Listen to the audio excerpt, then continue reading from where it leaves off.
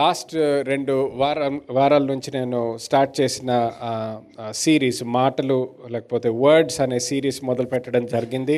అదే series continue చేయబోతున్నాను. ఈరోజు జెనసిస్ చాప్టర్ 17కి మన బైబిల్స్ తెరుచుకుందాం. ఈ సమయంలో జెనసిస్ ఆదికాండము 17వ అధ్యాయానికి మన బైబిల్స్ తెరుచుకుందాము. ఈ సిరీస్ మొదలుపెట్టినప్పటి నుంచి మనము తెలుసుకునేది ఏంటంటే, మనము మాట్లాడే మాటల్లో దేవుడు చాలా శక్తి ఉన్నది అని తెలుసుకున్నాము. అలాగే మనము మాట్లాడడానికి, శక్తితో మాట్లాడడానికి దేవుడు అధికారం ఇచ్చాడని కూడా నేర్చుకున్నాము. హల్లెలూయా.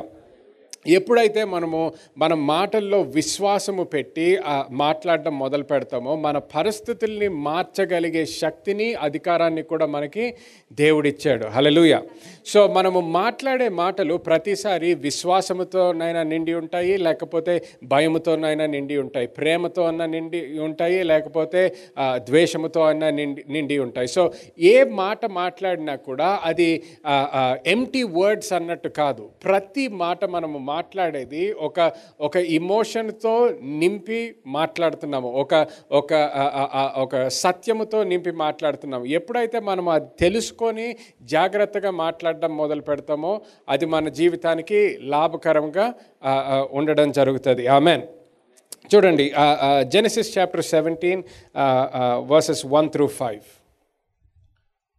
తెలుగులో చదివేశాము. నేను సర్వశక్తిగల దేవుడను, నా సన్నిధిలో నడుచుచు నిందారహితుడవై ఉండుము. నాకును నీకును మధ్య నా నిబంధనను నియమించి నిన్ను అత్యధికముగా అభివృద్ధి పొందించేదనని అతనితో చెప్పాను. అబ్రాము సాగిలపడి ఉండగా దేవుడు అతనితో మాటలాడి, ఇదిగో నేను నియమించిన నా నిబంధన నీతో చేసియున్నాను. నీవు అనేక జన్ములకు తండ్రి వగుదువు, మరియు ఇక మీదట నీ పేరు అబ్రాము అనబడదు. నిన్ను అనేక జన్ములకు తండ్రినిగా నియమించితిని గనుక నీ పేరు అబ్రహాము అనబడును. అలాగే వర్స్ 15 కూడా చదువు. మరియు దేవుడు, నీ భార్య అయిన సారాయి పేరు సారాయి అనవద్దు, ఏలయనగా ఆమె పేరు సారా. నేను ఆమెను ఆశీర్వదించి ఆమె వలన నీకు కుమారుని కలుగజేసేదను. హల్లెలూయా. చూడండి, ఇక్కడ చాలామందికి ఇది తెలిసిన కథ, లేకపోతే ఈ అబ్రహాం జీవితంలో జరిగిన సంఘటన గురించి మీ అందరికీ తెలుసు. 5వ వచనంలో దేవుడు అబ్రాహాం నుంచి అబ్రహాముకి పేరు మారుస్తున్నాడు. అలాగే 15వ వచనంలో శారాయి నుంచి శారాకి మారుస్తాడు పేరు.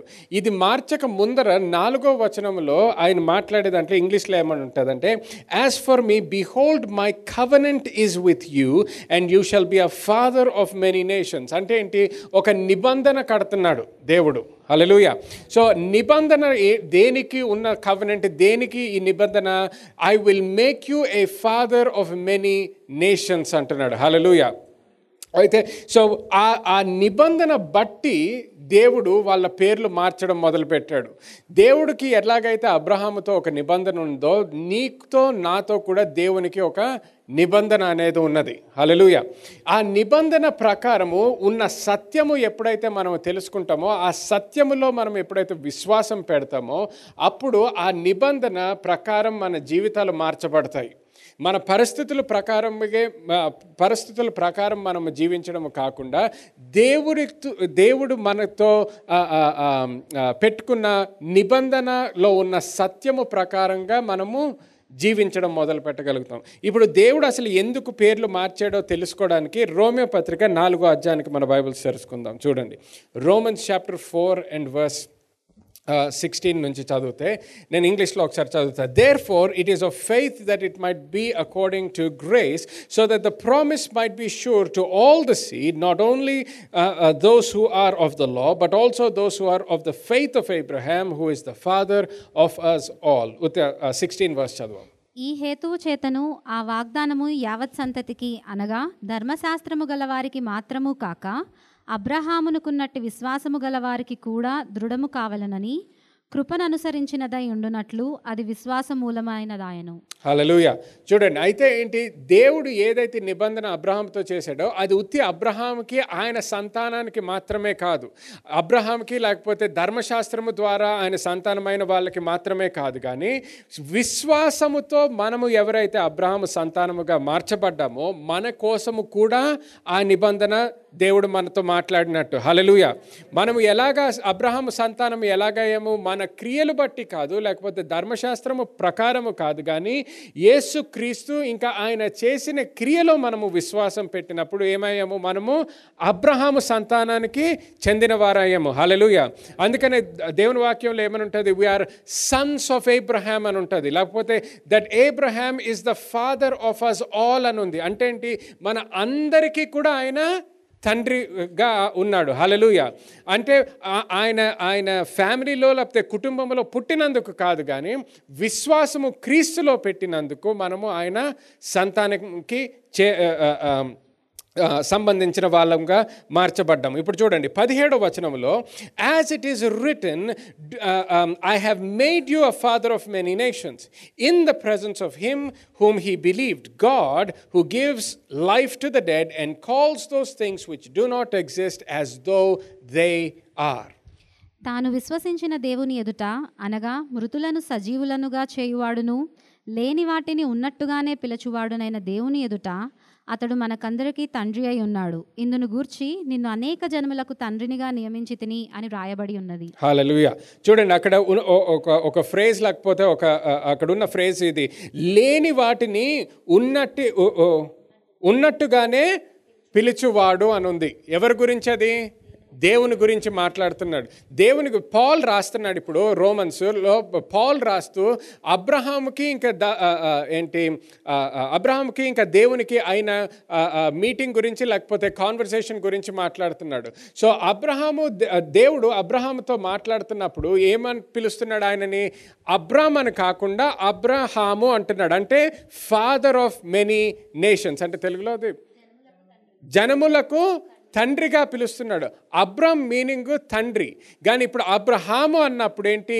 జనములకు తండ్రిగా పిలుస్తున్నాడు. ఉత్తి ఒకరికి ఇద్దరికి కాదు. కానీ ఆ పరిస్థితిలో ఎప్పుడైతే దేవుడు ఆయన పేరు మార్చాడో అప్పటికి ఆయనకి పిల్లలే లేరు. సో లేని దాన్ని ఏం చేస్తున్నాడు దేవుడు? ఇప్పుడు ఉన్నట్టుగా పలుకుతున్నాడు. అబ్రహాం, ఇప్పుడు మనకి చాలాసార్లు మన పేర్లకి ఉన్న మీనింగ్స్ పెద్ద పట్టించుకోరు ఈ మధ్యన. మనం పేర్లు పెట్టినప్పుడు కానీ ఆ కాలంలో వాళ్ళ పేర్లకి ఉన్న అర్థము చాలా ముఖ్యం, చాలా ఇంపార్టెంట్. సో ఆ టైంలో దేవుడు ముఖ్యంగా ఏం చేశాడు? ఆయన పేరు మార్చాడు. సో పిలిచినప్పుడు అందరికీ కూడా ఇప్పుడు అబ్రహాము అని పిలిచినప్పుడు ఫాదర్ ఆఫ్ మెనీ నేషన్స్ అని పిలుస్తున్నారు. సో ఆయన ప్రతిరోజు గమనించండి, అప్పటికే ఆయన ధనవంతుడు, ఎంతోమంది ఆయనతో పనిచేస్తున్నారు ఉన్నవాళ్ళు. సో ప్రతిసారి ఒక అతను అబ్రహాముని పిలిచినప్పుడల్లా ఏమని పలుకుతున్నాడు? అనేకులకు తండ్రిగా పలుకుతున్నాడు. సో ప్రతిసారి అలాగే అబ్రహాము పేరు మార్చడమే కాదు, కానీ అతని భార్య పేరు కూడా మార్చాడు. శారాయి నుంచి శారాకి మారుస్తాడు. ఎందుకు మారుస్తున్నాడు అంటే లేని దాన్ని ఉన్నట్టుగా పలుకుతున్నాడు దేవుడు. హల్లెలూయా. సో లేని దాన్ని ఉన్నట్టుగా పలకడం మొదలుపెట్టినప్పటి నుంచి ఆ సమయం నుంచి చూడండి 18వ వచనంలో ఎలాగ ఉంటుందంటే, who contrary to hope in hope believed, so that he became the father of many nations according to what was spoken, so shall your descendants be. And not being weak in faith, he did not consider his own body already dead, since it was about 100 years old, and the deadness of Sarah's womb. He did not waver at the promises of God through unbelief, but was strengthened in faith, giving glory to God. నీ సంతానము ఇలాగుండునని చెప్పిన దాన్ని బట్టి తాననేక జనములకు తండ్రి అగునట్లు నిరీక్షణకు ఆధారము లేనప్పుడు అతడు నిరీక్షణ కలిగి నమ్మెను. మరియు అతడు విశ్వాసమునందు బలహీనుడు కాక రమారమి 100 ఏండ్ల వయసు గలవాడై ఉండి అప్పటికి తన శరీరము మృతతుల్యమైనట్టును సారా గర్భమును మృతతుల్యమైనట్టును ఆలోచించను గాని అవిశ్వాసము వలన దేవుని వాగ్దానము గూర్చి సందేహింపక దేవుని మహిమపరచి ఆయన వాగ్దానము చేసిన దానిని నెరవేర్చుటకు సమర్థుడని రూఢిగా విశ్వసించి విశ్వాసము వలన బలము పొందెను. హల్లెలూయా. 18వ వచనం మళ్ళీ ఒక్కసారి చదవండి. వర్స్ 18. నీ సంతానము ఇలాగుండునని చెప్పిన దాన్ని బట్టి తాననేక జనములకు తండ్రి అగునట్లు నిరీక్షణకు ఆధారము లేనప్పుడు అతడు నిరీక్షణ కలిగి నమ్మెను. చూడండి, నిరీక్షణ దేనికి లేదు? దేవుడు చెప్పిన వాక్యానికి అతని పరిస్థితుల్లో నుంచి కంపేర్ చేసుకుంటే నిరీక్షణ లేదు. దేవుడు ఏమని చెప్పాడు? నీకు సంతానము ఉంటుందని. కానీ అతని పరిస్థితిలో అది నమ్మడానికి నిరీక్షణ లేదు. నిరీక్షణ లేకపోయినా ఏం చేశాడంట? దాన్ని నమ్మాడంట. ఎందుకు? దేవుడు ఆయనతో ఒక నిబంధన చేశాడు. ఇప్పుడు ఒక కవెనెంట్లో ఉన్నాడు.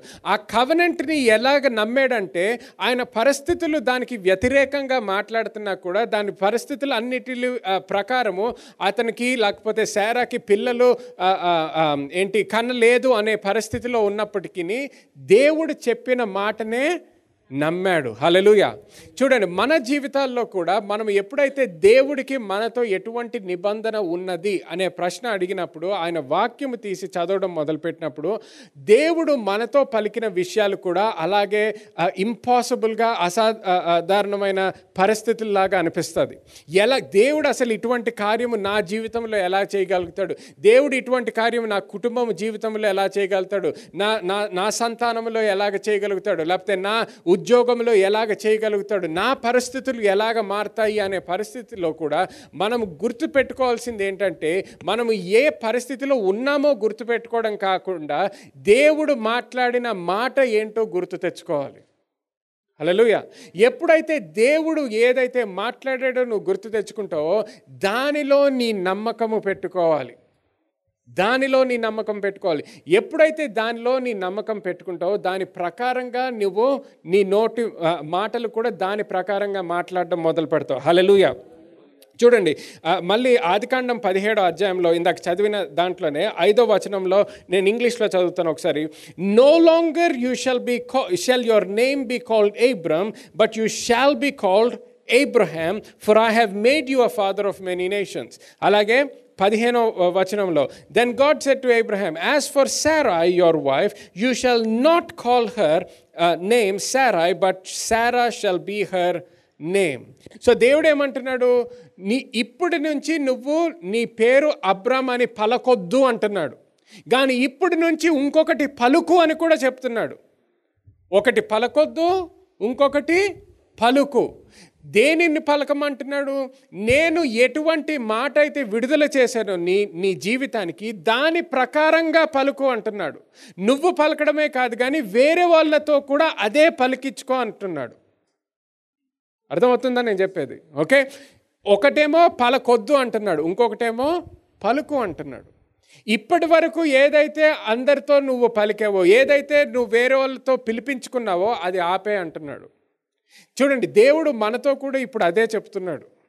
మన జీవితంలో కూడా అబ్రహాం జీవితంలో లాగే మన జీవితంలో కూడా కొన్ని విషయాలలో మనము లోకము చెప్పిన దాని ప్రకారం పలుకుతున్నాము, పరిస్థితుల ప్రకారం పలుకుతున్నాము.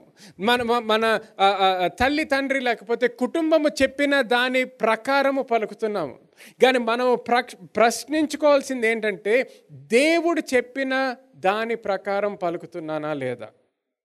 You shall not be called Abram, but you shall be called Abraham. You shall not call her Sarai, but you shall call her Sarah. ఎందుకు?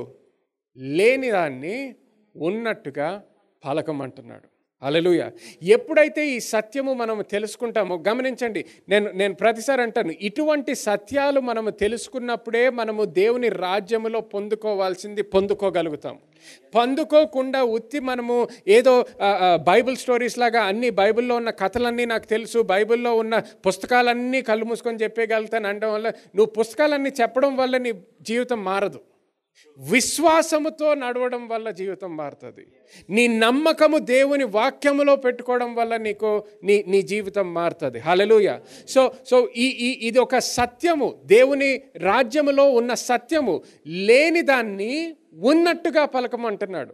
మనము ఆదికాండం 1వ అధ్యాయంలో కూడా చూసాము, గత వారాల్లో దేవుడు సృష్టినంతటిని ఎలాగ తయారు చేశాడు? లేని దానిని ఉన్నట్టుగా పలికాడు. చీకటి కనిపించినప్పుడు చీకటి గురించి మాట్లాడలేదు, కానీ ఆయనకు కావాల్సింది ఏదో పలికాడు. సో లేనిది ఏంటి? అక్కడ వెలుగు లేదు. సో ఉన్న దానిగా పలికాడు. ఏమన్నాడు? లైట్ బి అన్నాడు. వెలుగు. అప్పుడేమైంది? వెలుగు కలిగింది. హల్లెలూయా.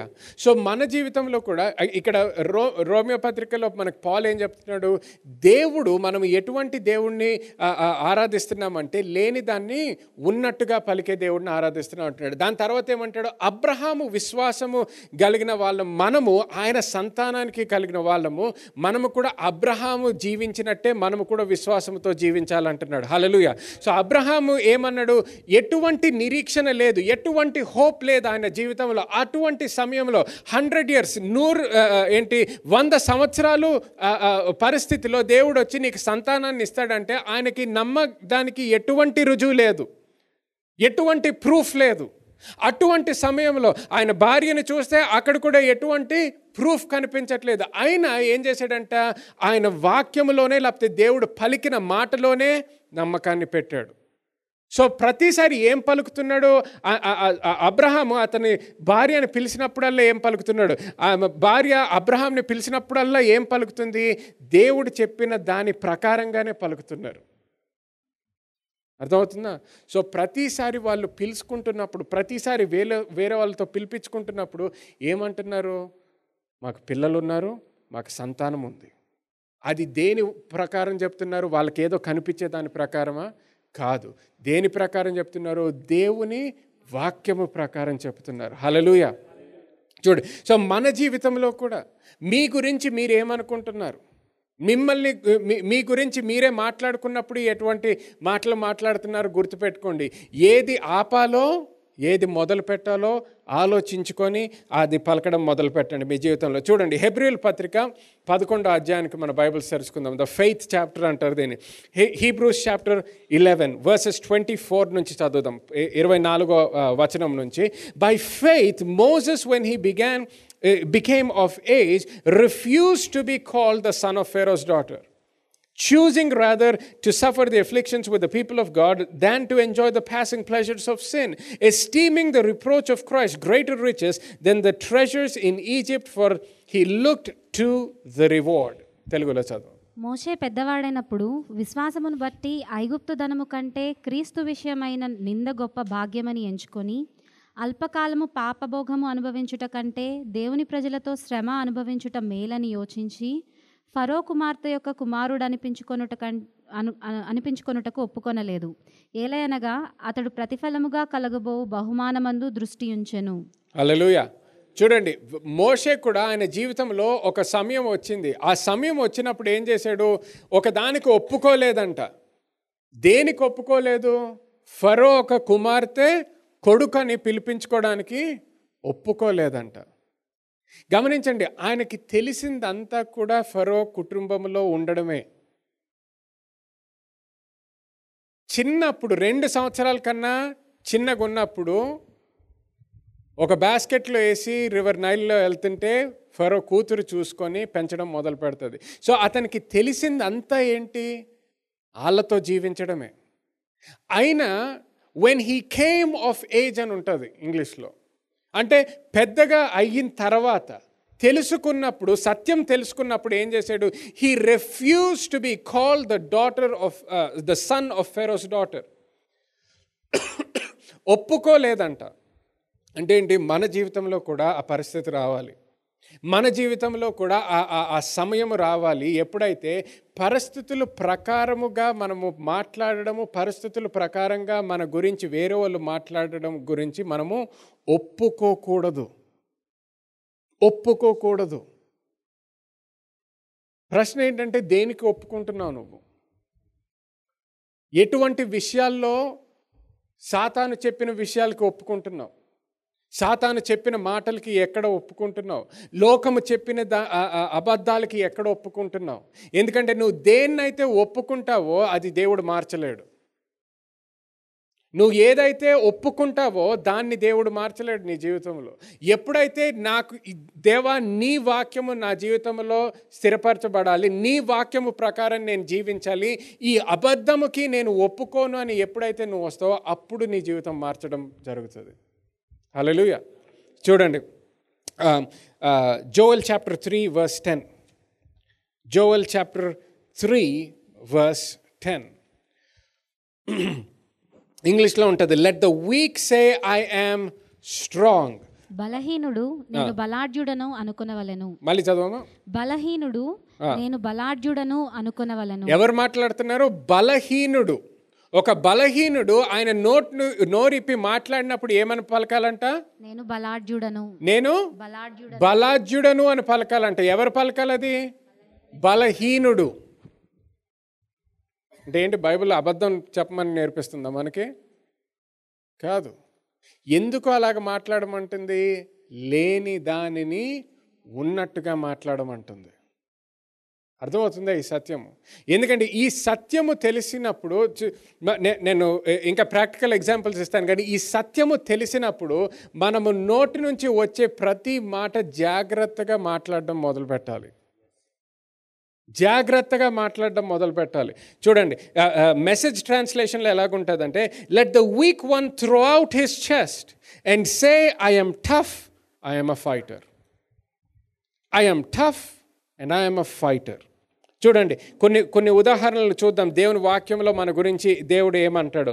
ఎఫీషియల్ పత్రిక 1వ అధ్యాయం 3వ వచనానికి బైబిల్ తెరుచుకుందాం. Ephesians chapter 1 and verse 3.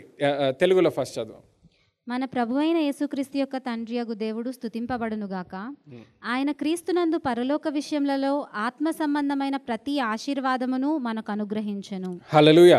చూడండి, ఇంగ్లీష్లో, blessed be the Father of our God Jesus Christ who has blessed us with every spiritual blessing in the heavenly places in Christ Jesus. Hallelujah. ఏమంటున్నాడు ఇక్కడ? మనకి he has blessed us with every spiritual blessing. అంటే తెలుగులో మనకి ప్రతి ఆశీర్వాదమును మనకు అనుగ్రహించెను. ప్రతి ఆశీర్వాదమును మనకి అనుగ్రహించెను. హల్లెలూయా. అందరూ నేను ఆశీర్వదించబడ్డాను అనండి. మళ్ళీ నేను ఆశీర్వదించబడ్డాను. ఇప్పుడు మనం అది అన్నప్పుడు దేని ప్రకారం అంటున్నాము? వాక్యము ప్రకారం. చూడండి, ఇక్కడ ఉన్న వాళ్ళలో, లేకపోతే ఈ తర్వాత వీడియో చూసేవాళ్ళు, లేకపోతే మెసేజ్ వినేవాళ్ళలో ఎటువంటి పరిస్థితుల్లో మీరు ఉన్నారో నాకు తెలియదు. కొంతమంది బాధతో వచ్చిండొచ్చు ఈరోజు చర్చికి, కొంతమంది కష్టాలతో వచ్చిండొచ్చు, కొంతమంది మనసు విరిగిపోయి వచ్చిండొచ్చు. కానీ నీ గురించి దేవుడు పలికే సత్యం ఏంటి? నువ్వు ఆశీర్వదించబడ్డావని. మనం ఎప్పుడైతే ఆ పరిస్థితి ప్రకారం మాట్లాడతామో, నిజంగానే నీ పరిస్థితి ఏంటి మీకు తెలియదు పాస్టర్, నా పరిస్థితి తెలిస్తే ఎంత భయంకరమైన పరిస్థితి. నిజమే అయ్యుండొచ్చు.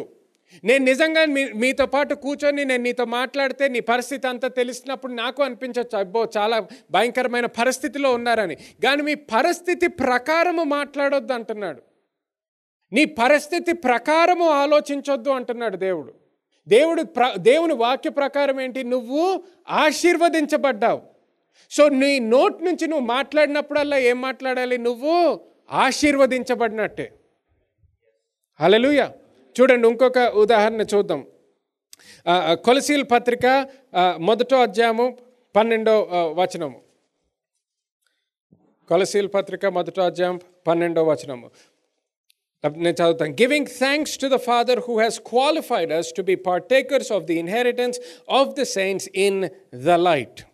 తేజోవాసులైన పరిశుద్ధుల స్వాస్థ్యములో పాలివారబగుటకు మనలను పాత్రులనుగా చేసిన తండ్రికి మీరు కృతజ్ఞతాస్తుతులు చెల్లింపవలెననియు దేవుని బతిమాలుచున్నాను. హల్లెలూయా. చూడండి, ఏం చేశాడంట? మనల్ని పాత్రులుగా చేశాడంట. మనము చేసుకోలేదు, ఆయన ఏం చేశాడు? మనల్ని పాత్రులుగా చేశాడు. సో మనము ఎప్పుడు మాట్లాడినా ఏ విధంగా మాట్లాడాలి? మనం ఒక పాత్రులుగా మాట్లాడాలి. అర్థమవుతుందా? నీ పరిస్థితి ప్రకారం కాదు, కానీ ఆయన చెప్పిన సత్యము ప్రకారంగా. ఇంకొక ఉదాహరణ చూడండి, 1 పేతురు 2వ అధ్యాయం 24వ వచనం. 1 Peter chapter 2 and verse 24.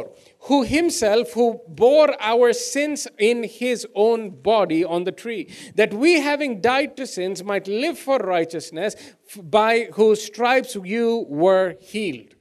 మనము పాపముల విషయమై చనిపోయి నీతి విషయమై జీవించున్నట్లు ఆయన తానే తన శరీరమందు మన పాపములను మ్రాను మీద మోసుకొనెను. ఆయన పొందిన గాయముల చేత మీరు స్వస్థత నొందితిరి. చూడండి, ఆయన పొందిన గాయముల చేత మనకేమొచ్చింది? స్వస్థత పొందితిరి. పొందుతారు అనట్లేదు, స్వస్థత పొందితిరి. సో స్వస్థత పొందితిరి అని దేవుడు పలికిన తర్వాత మనం ఎలాగ ఆలోచించాలి? మన జీవితాల గురించి మనము స్వస్థత కలిగిన వాళ్ళం అన్నట్టే ఆలోచించాలి. ఎటువంటి రుజువు కనిపించకపోవచ్చు, అబ్రహాము జీవితంలో జరిగినట్టే ఎటువంటి నిరీక్షణ లేకపోవచ్చు నీ పరిస్థితిలో. అటువంటి సమయంలో కూడా నీ కుటుంబంలో ఉన్నవాళ్ళు, లేకపోతే నువ్వు ఎవరితో అయితే జీవిస్తున్నావు నీ స్నేహితులతో, వాళ్ళతో చెప్పాలి, ఎప్పుడు కూడా నాతో మాట్లాడినప్పుడు నేను ఒక రోగిగా మాట్లాడొద్దు అని, ఒక పేషెంట్లతో మాట్లాడినట్టు మాట్లాడొద్దు అని నువ్వు చెప్పాలి వాళ్ళకి. ఎందుకు? నువ్వు నీ విశ్వాసము దేనిలో ఉంది? దేవుని వాక్యంలో ఉంది. దేవుని వాక్యంలో అన్నా ఉంటుంది, డాక్టర్ వాక్యంలో అన్నా ఉంటుంది. మనం తీర్మానం తీసుకోవాలి ఎవరి వాక్యంలో మనము విశ్వాసం పెడతామో, ఎవరి మాటల్లో మనము విశ్వాసం పెడతామో. హల్లెలూయా. చూడండి ఇంకొకటి, 2 కొరింథీయులు 8వ అధ్యాయము 9వ వచనం చూడండి. 2 కొరింథీయులు 8వ అధ్యాయం 9వ వచనం. For you know the grace of our Lord Jesus Christ, that though he was rich, yet for your sakes he became poor, that you through his poverty might become rich. మీరు మన ప్రభువైన యేసుక్రీస్తు కృపను ఎరుగుదురు గదా. ఆయన ధనవంతుడై ఉండియు మీరు తన దారిద్ర్యము వలన ధనవంతులు కావాలనని మీ నిమిత్తము దరిద్రుడాయను. హల్లెలూయా. ఎవరు నిమిత్తము ఆయన దరిద్రుడాయను అంట? ఎవరి నిమిత్తము? నీ నిమిత్తము, నా నిమిత్తము, మన నిమిత్తము. సో మన కోసము ఆయన దరిద్రుడు ఆయను అంటే మనము కూడా అటువంటి పరిస్థితిలో జీవించాల్సిన అవసరం లేదు. మన కోసము అయ్యాడు. చూడండి, ఎందుకన్నా నేను నా ఫ్యామిలీ ఎక్కడికన్నా బయటికి వెళ్తున్నాం అనుకోండి, లేకపోతే నేను నా కూతురు ఎక్కడికన్నా బయటికి వెళ్తున్నాం, ఆ సమయంలో నాకు నా కూతురికి ఇద్దరికి ఆకలేస్తుంది, కానీ ఆ రోజు నా పర్స్ మర్చిపోయిన, లేకపోతే నా వాలెట్ లేదు, నా దగ్గర కార్డ్ లేదు, కానీ నా దగ్గర ఒక 50 రూపాయలు 100 రూపాయలు ఉన్నాయి. సో ఇద్దరు తినడానికి డబ్బులు సరిపోవట్లేదు, ఎవరన్నా ఒక్కలే తినగలుగుతారు. ఆ పరిస్థితిలో నేను నా కూతురు కోసం నేను ఏదన్నా కొని, ఇదిగో నువ్వు తిను అని నేను అక్కడ పక్కన కూర్చొని ఉన్నాను అనుకోండి, నువ్వు తిను అని, డాడీ నువ్వు కూడా తినట్లేదు కదా నేను కూడా తిన్ను అన్నాను అనుకోండి, అలా కూర్చున్నాం అనుకోండి, ఇద్దరికి ఎవరికైనా బెనిఫిట్? అది ఎవరికి బెనిఫిట్ కాదు. నేను తినకుండా ఎందుకుంటున్నాను? నా కూతురు తినగలుగుతుందని. నాకు సంతోషం ఏం తీసుకొస్తుంది? ఆమె తినడమే నాకు సంతోషము. నాతో పాటు ఆకలితో ఉండడం నాకు సంతోషం తీసుకురాదు. ఎప్పుడైతే నేను తినట్లేదు కాబట్టి నా సాక్రిఫైస్ వల్ల ఆమె బెనిఫిట్ ఎప్పుడైతే పొందుకుంటుందో అప్పుడు నాకు సంతోషం వస్తుంది. అర్థమవుతుందా? సో దేవుని వాక్యంలో ఏమంటున్నాడు? ఒకప్పుడు he was rich yet for our sakes became poor. ధనవంతుడు కానీ మీకోసము నా కోసం ఏమయ్యాడు? దారిద్రుడిగా మారాడంట. సో కొంతమంది అంటారు ఇది స్పిరిచువల్ రిచెస్ గురించి మాట్లాడుతుందండి ఏంటి వాక్యము, ఇది సంపాదన గురించి కాదు, డబ్బు గురించి మాట్లాడట్లేదని. డబ్బు గురించి కాకపోతే దాని ముందర ఏమని ఉందో చూడండి. You know the grace of our Lord Jesus Christ, though he was rich for your sakes he became poor. స్పిరిచువల్గా లేకపోతే ఆత్మీయంగా గురించి మాట్లాడుతుందంటే, ఆత్మీయంగా దేవుడు యేసుక్రీస్తు దారిద్రుడిగా ఎప్పుడు మార్చబడ్డాడు? ఎప్పుడూ మార్చబడలేదు. సో ఇది మాట్లాడేది ఆత్మీయ విషయాల గురించి మాట్లాడట్లేదు ఇక్కడ. చూడండి, ఒకప్పుడు ధనవంతుడంట దారిద్రుడిగా మారాడు. ఆత్మీయంగా దారిద్రుడిగా ఎప్పుడు మారాడు? ఎప్పుడూ మారలేదు. మెటీరియల్ థింగ్స్, ఫిజికల్ థింగ్స్లో దారిద్రుడిగా మార్చబడ్డాడు. ఎప్పుడు మారాడు? సిలువ పైన ఉన్నప్పుడు. లోకంలో జీవిస్తున్నప్పుడు దారిద్రుడిగా జీవించలేదు యేసుక్రీస్తు, పేదవాడిగా జీవించలేదు యేసుక్రీస్తు. ఆయన జీవితంలో ఎప్పుడు కూడా లోటు అనేది తెలియకుండా జీవించాడు. ఒక్కసారి కూడా ఆయనకి లోటు అనేది లేకుండా జీవించాడు 33 సంవత్సరాలు. ఎప్పుడు దారిద్రుడిగా మార్చబడ్డాడు? ఎప్పుడైతే పాపిగా మార్చబడ్డాడు. ఎప్పుడైతే పాపిగా మార్చబడ్డాడు, ఎప్పుడైతే నీ నీ నీ నీ ఏంటి సిక్నెస్, నీ నీ అనారోగ్యం అంతా ఆయన ఎప్పుడు తీసుకున్నాడు? ఈ 3 విషయాలు కూడా ఎప్పుడు తీసుకున్నాడు? సిలువ పైన ఉన్నప్పుడు. సిలువ పైన ఉన్నప్పుడు. సిలువ పైన ఉన్నప్పుడే ఆయన పాపిగా మారాడు. సిలువ పైన ఉన్నప్పుడే ఆయన రోగిగా మారాడు. సిలువ పైన ఉన్నప్పుడే ఆయన దారిద్రుడిగా కూడా మార్చబడ్డాడు. ఎవరి కోసం? నీ కోసము, నా కోసము. సో అది తెలిసినప్పుడు, సో ఇప్పుడు దేవుని చూపులో నిన్ను చూసినప్పుడు దేవుడు ఎలా చూస్తాడు? నువ్వు ఒక పేదవాడిగా చూస్తాడా, లేకపోతే ధనవంతుడిగా చూస్తున్నాడా? ధనవంతుడిగా చూస్తున్నాడు. సో నీ జీవితంలో నీ ఆలోచన, నీ నమ్మకం అంతా దేంట్లో ఉండాలి? దేవుడు నన్ను ఒక ధనవంతుడిగా చేశాడు అన్న దాంట్లోనే నీ నమ్మకం ఉండాలి. దానిలోనే నీ విశ్వాసం ఉండాలి. దానితోనే నీ హృదయం అంతా నింపబడి ఉండాలి. సో నీ నోటి మాట ఎప్పుడు వచ్చినా కూడా దాని ప్రకారంగానే నువ్వు మాట్లాడతావు. చూడండి, నేను నీ బ్యాంక్ అకౌంట్లో ఉన్న దాని ప్రకారం అనలేదు. ఎందుకంటే నువ్వు ఒకరోజు వచ్చినప్పుడు నీకు 10 రూపాయలు ఉండొచ్చు, నీ బ్యాంక్ అకౌంట్ బ్యాలెన్స్ 0 ఉండొచ్చు, నీ జోబులో ఉత్తి 10 రూపాయలు ఉండొచ్చు. 10 రూపాయలు ఉన్నప్పుడు కూడా ఎందుకంటే చందా టైం వచ్చినప్పుడు, లేకపోతే బయటికి వెళ్ళినప్పుడు ఎవరన్నా ఒక నీడ్లో ఉన్నప్పుడు ఆ 10 రూపాయలు తీసి వేరే వాళ్ళకి ఇస్తున్నప్పుడు వేరే వాళ్ళు చూసాను, ఏంటేంటి నీ దగ్గరే లేదు కదా, వేరే వాళ్ళకి ఎందుకు ఇస్తున్నావు అని. ఆ పరిస్థితిలో నువ్వు ఎందుకు ఇస్తున్నావు? నువ్వు ఉన్నదాని ప్రకారం నమ్మట్లేదు, కానీ లేని దానిని ఉన్నట్టుగా జీవిస్తున్నావు. కాబట్టి ఏమని పలుకుతావు? నేను ఒక ధనవంతుడును అని పలుకుతావు. హల్లెలూయా. సో లేని దానిని ఉన్నట్టుగా పలకమంటున్నాడు దేవుడు. సో నీ ఆలోచన ఎప్పుడైతే దాని ప్రకారం ఉంటుందో, నీ విశ్వాసము దేవుడు చెప్పిన దాని ప్రకారం ఎప్పుడైతే ఉంటుందో, నీ మాట కూడా దేవుడు చెప్పిన దాని ప్రకారమే నువ్వు పలుకుతావు. హల్లెలూయా. చూడండి, మళ్ళీ ఒకసారి ఇందాక చూసిన అధ్యాయానికే మళ్ళీ ఒకసారి తెలుసుకుందాం. Romans chapter 4:17. రోమియో పత్రిక 4వ అధ్యాయము 17వ వచనం మళ్ళీ ఒకసారి చూడండి. As it is written, I have made you a father of many nations in the presence of him who he believed, God, who gives life to the dead and calls things that do not exist as though they did. మళ్ళొకసారి చదవమ్మా. తాను విశ్వసించిన దేవుని ఎదుట, అనగా మృతులను సజీవులనుగా చేయువాడును, లేని వాటిని ఉన్నట్టుగానే పిలుచువాడునైన దేవుని ఎదుట అతడు మనకందరికీ తండ్రి అయి ఉన్నాడు. ఇందును గూర్చి నిన్ను అనేక జనములకు తండ్రినిగా నియమించి తిని అని వ్రాయబడి ఉన్నది. ఓకే, చూడండి, ఇప్పుడు చాలా జాగ్రత్తగా వినండి. నేను చాలా ప్రాక్టికల్గా చెప్తాను మీకు. లేని దానిని ఉన్నట్టుగా పలకమంటున్నాడు, ఉన్న దానిని లేనట్టు పలకమనట్లేదు. దాంట్లో డిఫరెన్స్ ఉంది, జాగ్రత్తగా వినండి. దేవుడేమంటున్నాడు? లేని దానిని ఉన్నట్టుగా, ఉన్న దానిని లేనట్టుగా పలకడం గురించి చెప్పట్లేదు. సో ఒక్కొక్కసారి ఏం జరుగుతుందంటే, కొంతమందికి డాక్టర్ దగ్గరికి వెళ్తారు, లేకపోతే బ్యాంక్ దగ్గరికి వెళ్తారు, లేకపోతే ఏదో ఒక బ్యాడ్ రిపోర్ట్ వస్తుంది వాళ్ళకి, వాళ్ళు వింటారు. విన్నప్పుడు ఇప్పుడు సపోజ్ ఉదాహరణకి డాక్టర్ దగ్గరికి వెళ్ళినప్పుడు డాక్టర్ ఏదో అంటారు, అనారోగ్యంతో మీరు బాధపడుతున్నారని. సో కొంతమంది ఏం చేస్తారు, ఇలాగా నేను విశ్వాసంతో ఉన్నాను, నాకు అనారోగ్యం లేదు, నాకు అనారోగ్యం లేదు, నాకు అనారోగ్యం లేదు, నాకు అనారోగ్యం లేదు. ఏమంటున్నావు నువ్వు? నీకున్నదాన్ని లేని దానిలాగా పలుకుతున్నావు. దేవుడు నీతో ఏమన్నాడు? నీకు అనారోగ్యం లేదని చెప్పలేదు, నీకేముందో చెప్తున్నాడు. ఏముంది? స్వస్థత. అనారోగ్యము లేదు అనడము లేని దాన్ని ఉన్నట్టుగా పలకడం కాదు. అనారోగ్యం లేదు, అనారోగ్యం లేదు, అనారోగ్యం లేదు అనడము ఉన్నదాన్ని లేనట్టుగా పలుకుతున్నట్టు, అది అబద్ధం ఆడుతున్నట్టు. ఒకసారి డౌట్ వస్తుంది, పాస్టర్ గారు నేను ఇలాగ దేవుని చెప్పిందే పలికితే నేను అబద్ధాలు ఆడుతున్నట్టు కదా. అది అబద్ధం కాదు. ఉన్నదాన్ని లేనట్టుగా మాట్లాడడం అబద్ధం అవుతుంది.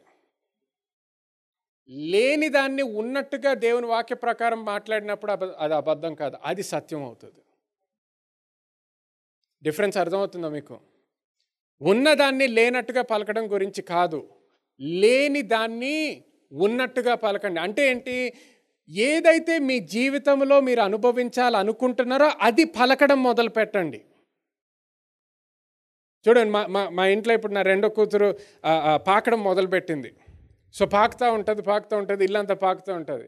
సో నేను ఒక్కొక్కసారి వేరే రూమ్లో ఉండొచ్చు, లేకపోతే ఒక్కొక్కసారి సేమ్ రూమ్లో ఉన్నా నేను కనిపించకపోవచ్చు. సో సడన్గా నేను నా పనిలో బిజీగా ఉన్నప్పుడు సడన్గా ఈ స్వరం వస్తుంది, డాడా డాడ్ అంటుంది. అన్నప్పుడు ఏం చేస్తుంది? ఆమె ఆలోచనలో నేను అక్కడ లేను. సో ఇప్పుడు ఏం చేస్తుంది? పలుకుతుంది, పిలుస్తుంది. సో కొన్ని క్షణాల్లో ఏమవుతుంది? నా కళ్ళ ముందర ఉంటాను నేను. లేని దాన్ని ఉన్నట్టుగా పలుకుతుంది. మీరు ప్రతిరోజు ఇది చేస్తారు. మీ రూమ్లో మీరు ఉంటారు, మీ పని మీరు చేసుకుంటున్నారు. మీ రూమ్మేట్ రావాలి, లేకపోతే మీ భార్య రావాలి మీ రూమ్లోకి, నీ భర్త రావాలి, నీ పిల్లలు రావాలి. ఏం చేస్తావు? వాళ్ళని పిలుస్తావు. అక్కడ వాళ్ళు లేరు. అక్కడ కూర్చొని నా భార్య వచ్చేసింది, నా భార్య వచ్చేసింది, నా భార్య వచ్చేసింది, నా భార్య ఈ రూమ్లోనే ఉంది, ఈ రూమ్లోనే ఉంది, ఈ రూమ్లోనే ఉంది, ఈ రూమ్లోనే ఉంది అంటావా? లేదు. ఏం చేస్తావు? పిలుస్తావు. ఎవరిని పిలుస్తావు? ఎవరైతే కావాలో నీకు ఆ టైంలో ఆ రూమ్లో వాళ్ళని పిలుస్తావు. ఆ టైంలో నీ భార్య లేదు, లేని దాన్ని ఉన్నట్టుగా పిలుస్తున్నావు. ఇప్పుడు ఏమవుతుంది? వస్తుంది. అర్థమవుతుందా మీకు చెప్పేది? సో మన జీవితంలో నీకు ఏదైతే లేదో దేవుని వాక్య ప్రకారం ఆయన వాగ్దానము ప్రకారం అది నీకు కలిగింది అని చెప్పాడంటే దాన్ని పలకడం మొదలుపెట్టు. ఇంకొకటి, అన్నంత మాత్రాన ఇది ఏదో మతపరంగా ఏదో ఒక వచనం తీసుకొని అదే రిపీటింగ్ ఒక చిలకలాగా పలకడం కాదు. దేవుడు ఏం చెప్పాడో అది తెలుసుకొని, నిన్ను ఏ విధంగా సృష్టించాడో తెలుసుకొని, నీకు ఎటువంటి అధికారం ఇచ్చాడో తెలుసుకున్న తర్వాత నీకు కావాల్సింది వాక్య ప్రకారంగా మాట్లాడు. ఉత్తి వాక్యమే పలకాలని కాదు. నీ మాటలు ఏది మాట్లాడినా దాని ప్రకారం, దానికి అనుకూలంగా మాట్లాడాలి. హల్లెలూయా. చూడండి, మొన్న ఒకళ్ళు నా భార్య దగ్గరికి వెళ్ళి వాళ్ళకి ఉన్న మెడికల్ ఇష్యూ గురించి మాట్లాడారంట, హెయిర్ లాస్ గురించి. అయితే మాట్లాడుతూ దీని గురించి ప్రేయర్ చేయండి అక్క, లేకపోతే దీని గురించి ఏం చేయాలి అంటే, అప్పుడు నా భార్య అన్నదంట, ఇది వాక్యం వింటున్నావు కదా, వాక్యం ప్రకారంగా మాట్లాడు, లేకపోతే పలుకు అని. దేవుని వాక్యంలో ఒక స్క్రిప్చర్ ఉంటుంది. దేవునికి మన తల మీద ఉన్న వెంట్రుకలు ఎన్నున్నాయో కూడా తెలుసు అని. ఓకే, అది పలకడం వల్ల నేను తప్పు అనట్లేదు, కానీ ఏం పలుకుతున్నాం, అది మనం ఏం చెప్తున్నాం అది పలికినప్పుడు దేవునికి మన తల మీద ఎన్ని వెంట్రుకలు ఉన్నాయో తెలుసు అంటున్నాము. సో కొన్ని లక్షలు ఉండొచ్చు, కొన్ని వేలు ఉండొచ్చు, కొన్ని వందలు ఉండొచ్చు, 10 ఉండొచ్చు, 5 ఉండొచ్చు, 1 ఉండొచ్చు. దేవుడికి ఆ నంబర్ తెలియడం వల్ల నీకు ఎక్కువ అవుతున్నాయా?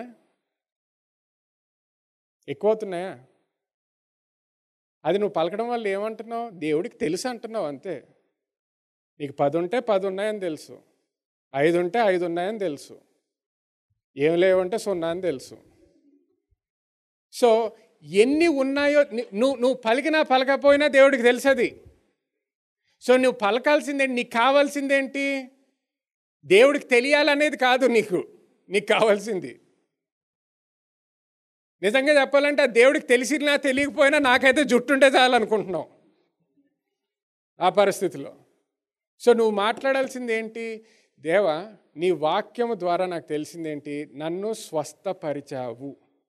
నాకు నా జుట్టు ఊడిపోతుంది అంటే, లేకపోతే ఏదో ఒక ప్రాబ్లం ఉన్నట్టు. నేను డాక్టర్ని కాదు, నాకు మెడికల్ టర్మ్స్ తెలియదు, కానీ ఏదో స్కాల్ప్లోనో ఏదో నీ తల మీద ఏదో ప్రాబ్లం ఉంటేనే, ఏదో డెఫిషియన్సీ ఉంటేనే హెయిర్ ఫాల్ అవుతుంది కదా.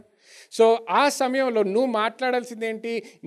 నీ హెయిర్ ఫాలికల్స్ గురించి ఒక వచనం ఉండకపోవచ్చు, నీ స్కాల్ప్ గురించి ఒక వచనం ఉండకపోవచ్చు, కానీ స్వస్థత గురించి వచనం ఉంది. సో ఏమని పలకాలి? దేవా, నీ వాక్యంలో నన్ను స్వస్థపరిచావు అని చెప్పావు. ఉన్న ప్రతి ప్రాబ్లం, ప్రతి సిక్నెస్, ప్రతి అనారోగ్యాన్ని నువ్వు తీసుకున్నావు అని చెప్పావు దేవా. సో నా జీవితంలో నా తలతో నేను మాట్లాడుతున్నాను, నా వెంట్రుకలతో నేను మాట్లాడుతున్నాను, నా స్కాల్ప్తో నేను మాట్లాడుతున్నాను అని అప్పుడు దానితో మాట్లాడి దాన్ని ఆజ్ఞాపించు. అర్థమవుతుందా? Speak strength to your scalp. Speak strength to your hair. Speak strength to your follicles. ఏది జరగాలో అది పలుకు. ఏది జరుగుతుందో జరగట్లేదు అంటాం కాదు. ఏది కావాలో అది పలకడం మొదలు పెట్టండి. అర్థమవుతుందా అందరికీ? ఓకే, త్వరగా ఇంకొక 2 వచనాలు చూసుకుందాం.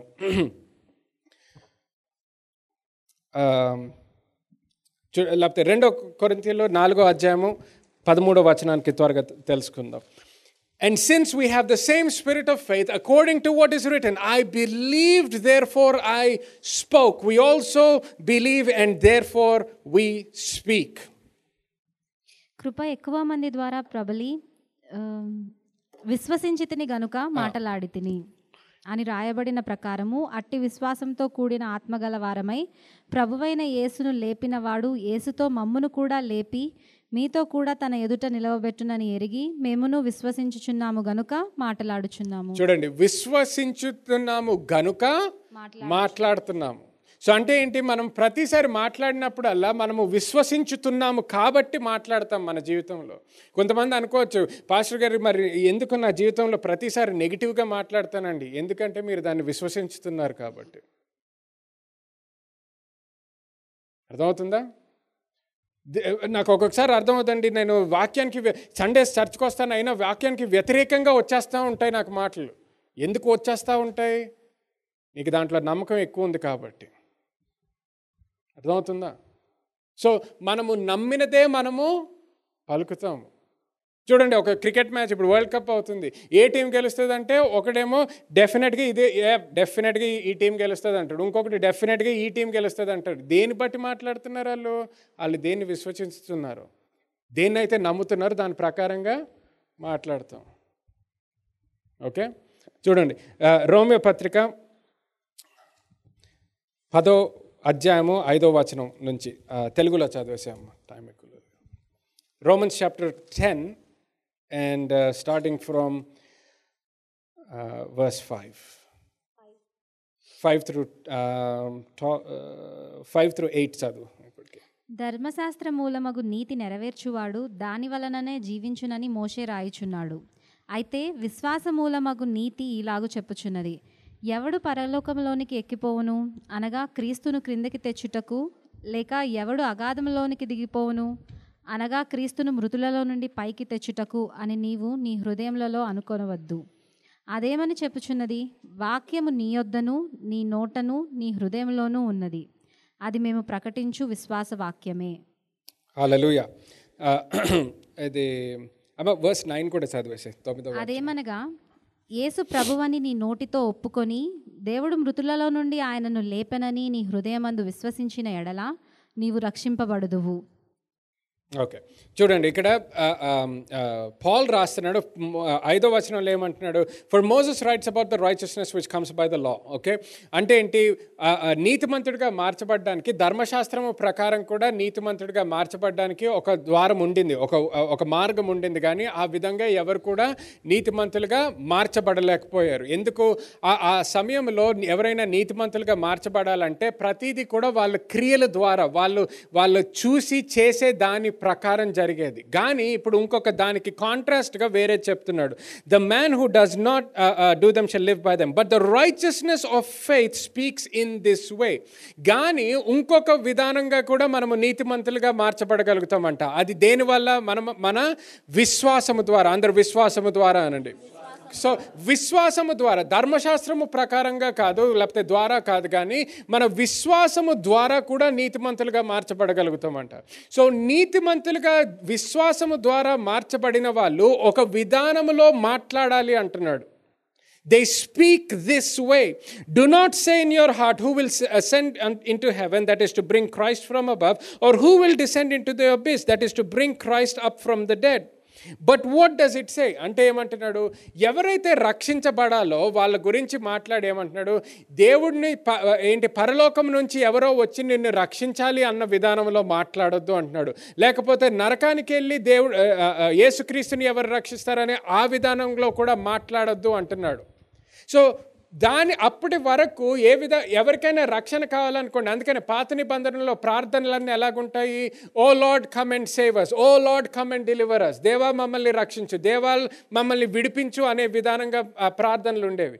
కానీ ఇప్పుడు పౌలు ఏమంటున్నాడు? ఆ విధానంగా ప్రార్థన చెయ్యొద్దు, లేకపోతే ఆ విధానంగా పలకొద్దు అంటున్నాడు. ఎందుకు? చూడండి 8వ వచనంలో, but what does it say? The word is near you, in your mouth and in your heart. ఏముంది? వాక్యము నీ దగ్గర ఉన్నది. ఎక్కడుంది? నీ మనసులో ఉంది, నీ నోటిలో కూడా ఉండాలి అంటున్నాడు. దాని తర్వాత, that is the word of faith which we preach, that if you confess with your mouth that the Lord Jesus and believe in your heart that God raised him from the dead, you shall be saved. Hallelujah. So ఏమంటున్నాడు గమనించండి. పాత నిబంధన ప్రకారం నువ్వు ఆలోచించినప్పుడు, దేవా నన్ను రక్షించు అని ప్రార్థన చేసేవాడివి, దేవా మమ్మల్ని విడిపించు అని ప్రార్థన చేసేవారు. కానీ వాళ్ళు ధర్మశాస్త్రం కింద జీవించిన వాళ్ళు. మీరు విశ్వాసము ద్వారా జీవిస్తున్నారు, విశ్వాసము ద్వారా నీతిమంతులుగా మార్చబడ్డారు. సో మీరు మాట్లాడే విధానం మార్చాలి అంటున్నాడు. సో ఇప్పుడు ఏమంటున్నాడు? నువ్వు రక్షించబడాలంటే నువ్వు చేయాల్సిందేంటి? నీ హృదయంలో నువ్వు నమ్మాలి అంటున్నాడు. నువ్వు నీ హృదయంలో నమ్మి నీ నోటితో పలకాలి అంటున్నాడు. ఏమి నమ్మాలి? నిజంగానే యేసుక్రీస్తు చనిపోయాడు, నిజంగానే దేవుడు ఆయనని తిరిగి లేపాడు అనేది నువ్వు నమ్మి, నువ్వు ఎప్పుడైతే నీ నోటితో పలుకుతావు, ఏమనుంది? You shall be saved. రక్షించబడతావు అంటున్నాడు. అంటే ఏంటి? రక్షణ కోసము అడగొద్దు అంటున్నాడు. రక్షణ కోసము అడగడం వల్ల నువ్వు రక్షించబడవు. జరిగిన దాని మీద నీ నమ్మకం పెట్టుకొని నీ నోటితో పలకడం వల్ల నువ్వు రక్షించబడతావు అంటున్నాడు. జాగ్రత్తగా గమనించండి. ఇది దేవా నన్ను రక్షించు అంటే రక్షణ కాదు. దేవా నేను పాపిని అంటే రక్షణ రాదు. దేవుడు ఏమి చేశాడో అది నమ్ముతున్నావా లేదా?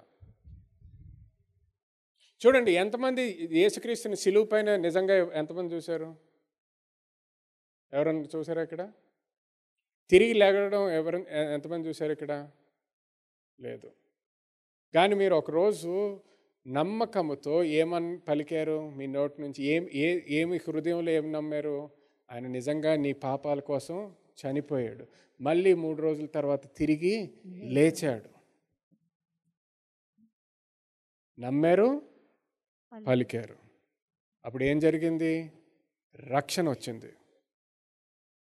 దేవా రక్షించు, దేవా రక్షించు, దేవా రక్షించు అన్నప్పుడు రక్షించాడా? నువ్వు అడగక ముందరే నిన్ను రక్షించాడు, మార్గము తెరిచాడు, నీకు అవకాశాన్ని ఇచ్చాడు. ఇప్పుడు పౌలు అంటున్నాడు, నువ్వు పాత నిబంధన ప్రకారం ఆలోచించడం కాదు, పాత నిబంధన ప్రకారం మాట్లాడడం కాదు.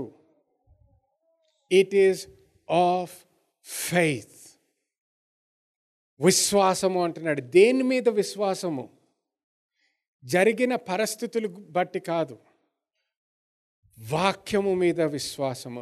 The word is near you in your heart and in your mouth. That is the word of faith which we preach అంటున్నాడు. పాల్ ప్రసంగం చేసిందంతా కూడా విశ్వాసం మీదే ప్రసంగం చేశాడు. నువ్వు ఒక క్రియ చెయ్యి, అప్పుడు దేవుని దగ్గరికి రాగలుగుతావు, ఒక తప్పు చేయి, దేవుడి నుంచి దూరం వెళ్ళిపోతావు అని ఎప్పుడు ప్రసంగించలేదు. అది ధర్మశాస్త్రం ప్రకారం. అందుకని ఏమంటున్నాడు? That is the word of faith which we preach. విశ్వాసము గురించి నేను మాట్లాడుతున్నాను, విశ్వాసమే ప్రకటిస్తున్నాను, విశ్వాసం గురించే నేను మాట్లాడతాను అంటున్నాడు. ఎందుకు? ఆ విశ్వాసము ద్వారానే నీ జీవితం మార్చబడుతుంది. చూసేదాన్ని బట్టి కాదు, లోకంలో చూపించే రుజువు బట్టి కాదు, ప్రూఫ్ బట్టి కాదు. ఆయన వాక్యము మీద విశ్వాసం. ఆ వాక్యము మీద నీ విశ్వాసం ఉన్నప్పుడు దాని ప్రకారం నువ్వు పలకడం మొదలుపెట్టినప్పుడు, లేని దాన్ని ఉన్నట్టుగా పలకనప్పుడు, అప్పుడు మన జీవితాల్లో జరగాల్సినవి జరగడం మొదలు పెడతాయి. అది అర్థం చేసుకునే వారికి, ఈ సత్యము అర్థం చేసుకునే వరకు కూడా మనము మతపరంగా ఆలోచిస్తాము. దేవుని దగ్గరికి వచ్చి ప్రార్థన చేయాలి, దేవుడు ప్రార్థన వింటాడు, వింటాడు, వినకపోతే వినడు, మళ్ళీ ఒక 10 సార్లు మళ్ళీ దాని గురించి అడుగుతూ ఉంటే ఒకసారన్నా లక్కీ షాట్ లాగా వింటాడు. అతనికి మూడ్ బాగుంటే మరి చేయాలనుకుంటే చేస్తాడు. అది ఎగ్జాక్ట్ వర్డ్స్ కాకపోయినా ఆ థింకింగ్ ఉంటుంది చాలామంది క్రైస్తవులకి. సో ఏం చేస్తాం? ప్రార్థన చేసిన దాని గురించే చేస్తాం, మళ్ళీ ఎందుకు? లాస్ట్ టైం విన్నాడో లేదో, సరే ఈసారి లక్కీగా వినేస్తాడేమో. లాస్ట్ టైం చేయలేదు కానీ అయినా అడుగుతూ ఉందాం ఎందుకన్నా సడన్గా మనసు మారుతుందేమో మతపరంగా. సో పౌలు ఏమంటున్నాడు? నేను ధర్మశాస్త్రం ప్రకారం మాట్లాడట్లేదు, మతపరంగా మాట్లాడట్లేదు, విశ్వాసం గురించి మాట్లాడుతున్నాను అంటున్నాడు. చూడండి ఆఖరి బైబిల్ వచనం చూద్దాం. మత్తయి సువార్త 8వ అధ్యాయం.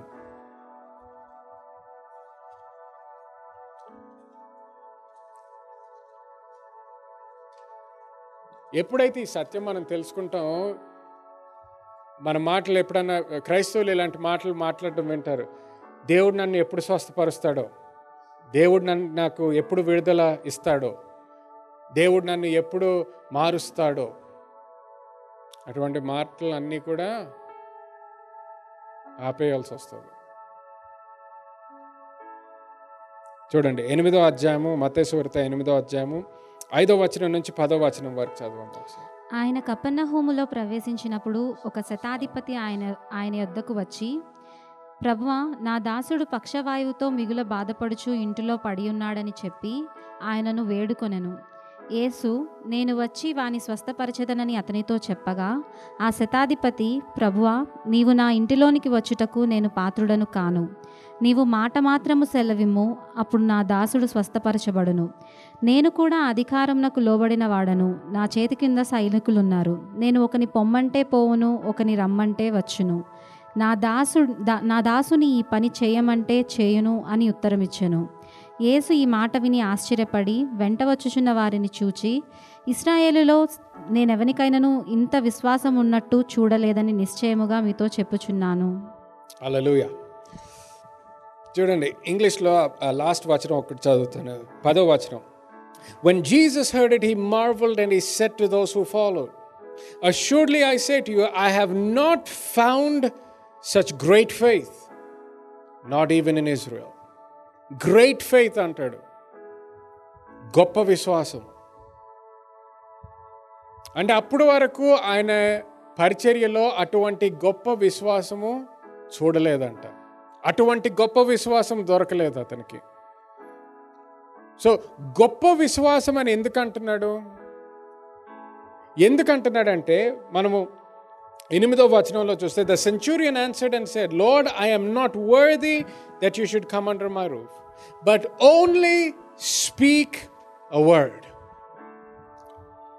Only speak a word అంటే నీవు మాట మాత్రము సెలవిమ్ము, మాట మాత్రము సెలవిమ్ము.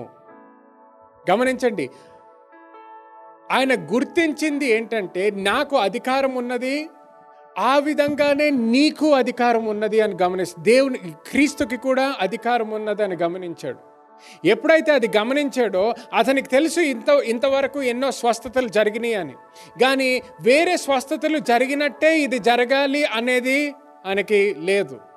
ఎందుకంటే యేసుక్రీస్తు తాకినా తాకకపోయినా, వచ్చినా రాకపోయినా, అయినా కూడా స్వస్థత వస్తుందనేది తెలుసు ఆయనకి తెలుసు ఇది ఆత్మీయంగా జరుగుతున్న విషయం అని.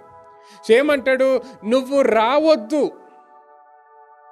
అసలు బైబిల్ అంతట్లో కూడా ఐ థింక్ ఈయన ఒక్కడే యేసుక్రీస్తు వస్తాను అంటే రావద్దు అంటున్నాడు. వేరే వాళ్ళందరూ రా అంటారు, అతను వస్తాను అంటే వద్దు, నా ఇంటికి రావద్దు అంటున్నాడు. రావద్దు కానీ నువ్వు మాత్రము మాట పలుకు, లేకపోతే సెలవివ్వు అంటున్నాడు. Speak the word only and my servant will be made whole. My servant will be healed. ఎందుకు? నువ్వు మాట పలుకు చాలు, ఎందుకంటే ఆ మాటలో ఉన్న శక్తి నాకు తెలుసు అంటున్నాడు. నీకున్న అధికారము నాకు తెలుసు అంటున్నాడు. చూడండి ఇక్కడ I have not found such great faith in all of Israel అంటున్నాడు. అంటే ఏంటి? ఈ పరిస్థితిలో హీ ఫౌండ్ ద ఫెయిత్.